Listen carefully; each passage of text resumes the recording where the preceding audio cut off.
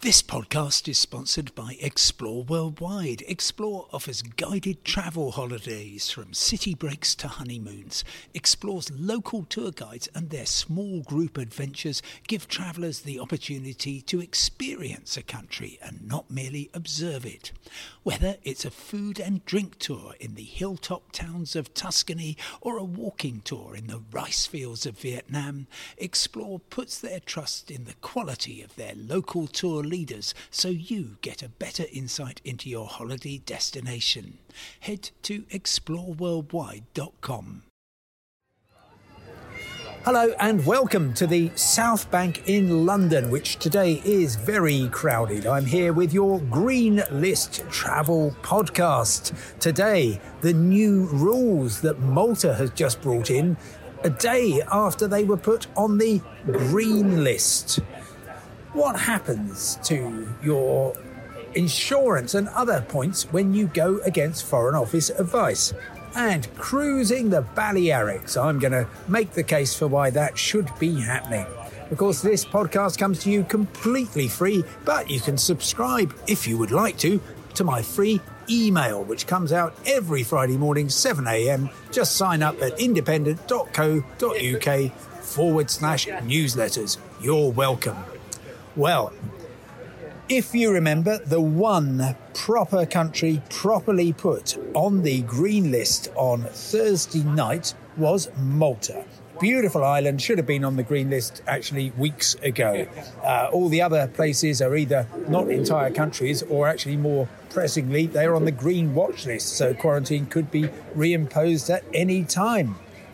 So, an awful lot of people booking up for Malta, but I have got the update for today, the 26th of June, and this says that Malta will accept EU and UK digital COVID vaccine certificates as of the 1st of July, which is good, but they also say that if you do not have a proof of being fully vaccinated, you cannot travel from the UK to Malta. Now, this is very, very serious. Children aged 5 to 11 can travel if they accompany vaccinated parents, only if the children have a negative PCR test carried out within 72 hours of arrival in Malta, and under 5s don't need a test at all. So you've got kids aged 13 or 14 or 15 or whatever. They will only be able to travel with a full vaccination certificate, which of course they will not have. So effectively, teenagers banned from going to Malta this year. It's going to cause huge consternation. I very much hope that the rules will be tempered to perhaps allow under 18s to travel with a test, but it does throw everything up in the air, I'm afraid. And bear in mind, of course, that as well as having vaccination to get into Malta, when you come back, you're going to have a test before departure and then pre-book a PCR test for when you come back.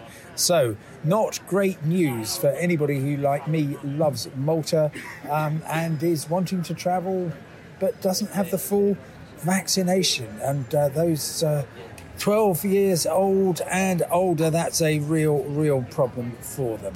A reminder that as far as I can tell, and things are changing every moment, the Balearics are, that's Mallorca, Menorca, Ibiza and Formentera, they are free of any requirement for testing or quarantine on arrival or proof of vaccination, but you do need to fill in a pre-departure form, which is kind of becoming standard for pretty much everywhere. And talking of the Balearics, well, I am quite surprised that we haven't yet seen anybody coming up with the idea of cruises around the Balearics. I mean, it's now, 36 hours since we heard the news, and Palma itself, a really important cruise port, is just lovely. If you've got a smaller ship, then it would be great to be able to go to Ibiza, to Menorca, and maybe even squeezing into the harbour at Formentera. A really great itinerary, all on the green list, although there may be, and I haven't checked this out, I'm afraid, restrictions on travelling between Balearic Islands. I don't think there are, but Don't write in if there are. And if you are keen to go to the Balearics and there isn't a cruise available, well, you can travel between them by boat. The main link, and this is probably the most ambitious you would want to be, is going from the northeastern corner of Mallorca across to Menorca. It's a lovely cruise. It's, I can't remember, 15, 20 euros. Takes a couple of hours. I remember just sitting very nicely, enjoying a beer, and the journey going across to Menorca, which itself is an absolute dream. Quite possibly, if you've not been there, it might turn out to be your favourite Balearic Island. A fantastic harbour at each side, Ciutadella in the west, which is where the ferry goes, and in the east, Mahon, and lots of monuments, lots of nature there, fantastic beaches. It's a great destination. And finally, Martin gets in touch and says, what are the risks attached to travelling against Foreign Office advice? And he's looking specifically at going to Greece, where the Foreign Office warns you cannot go to Greece, or we advise you not to go to Greece, except for, I think, 5 islands, which from memory are Corfu, Crete, Rhodes, Zakynthos and Kos. Again, don't write in if I've got one wrong. And the answer is, well, it's a multi-layered answer, and I'm afraid, Martin, it's going to sound a little bit complicated. Okay, anybody can go anywhere they want to from the UK that will have them. So you might have heard Grant Shapps, the Transport Secretary, erroneously misspeaking on the Today programme yesterday, where he said, you wouldn't be able to go to France because it's on the amber list. That is total tosh. You can go anywhere you want to for any purpose you like.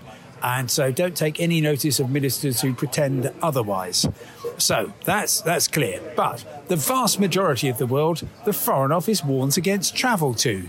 Now, they used to do that because they warned against specific risks in specific places. Now, though, all they do is they basically just say, well, effectively, the whole world's too dangerous because of COVID. And I've taken them to task for that because they are very much exaggerating, I think, the risk from COVID in an awful lot of places. The UK is currently far more dangerous than many of the places they warn against, but that's their business.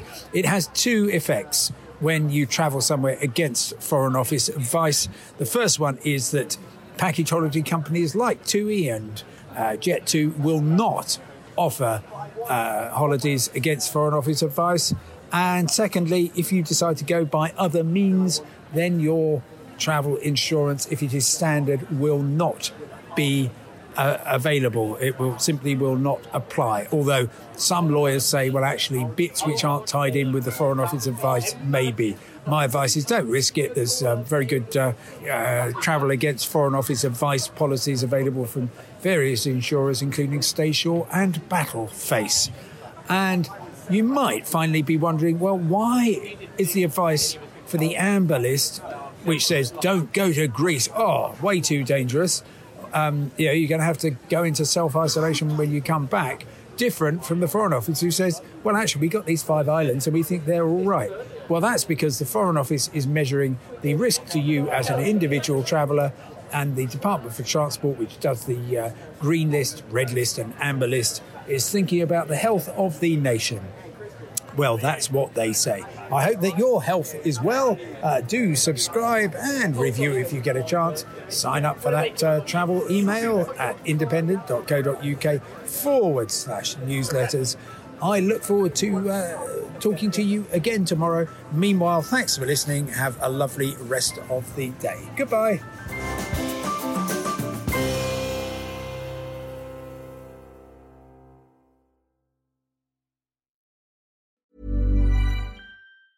Mom deserves the best, and there's no better place to shop for Mother's Day than Whole Foods Market. They're your destination for unbeatable savings, from premium gifts to show-stopping flowers and irresistible desserts. Start by saving 33% with Prime on all body care and candles. Then get a 15-stem bunch of tulips for just $9.99 each with Prime. Round out Mom's menu with festive rosé, irresistible berry chantilly cake, and more special treats. Come celebrate Mother's Day at Whole Foods Market. Cool fact, a crocodile can't stick out its tongue. Also, you can get health insurance for a month or just under a year in some states. United Healthcare short-term insurance plans, underwritten by Golden Rule Insurance Company, offer flexible, budget-friendly coverage for you. Learn more at uh1.com.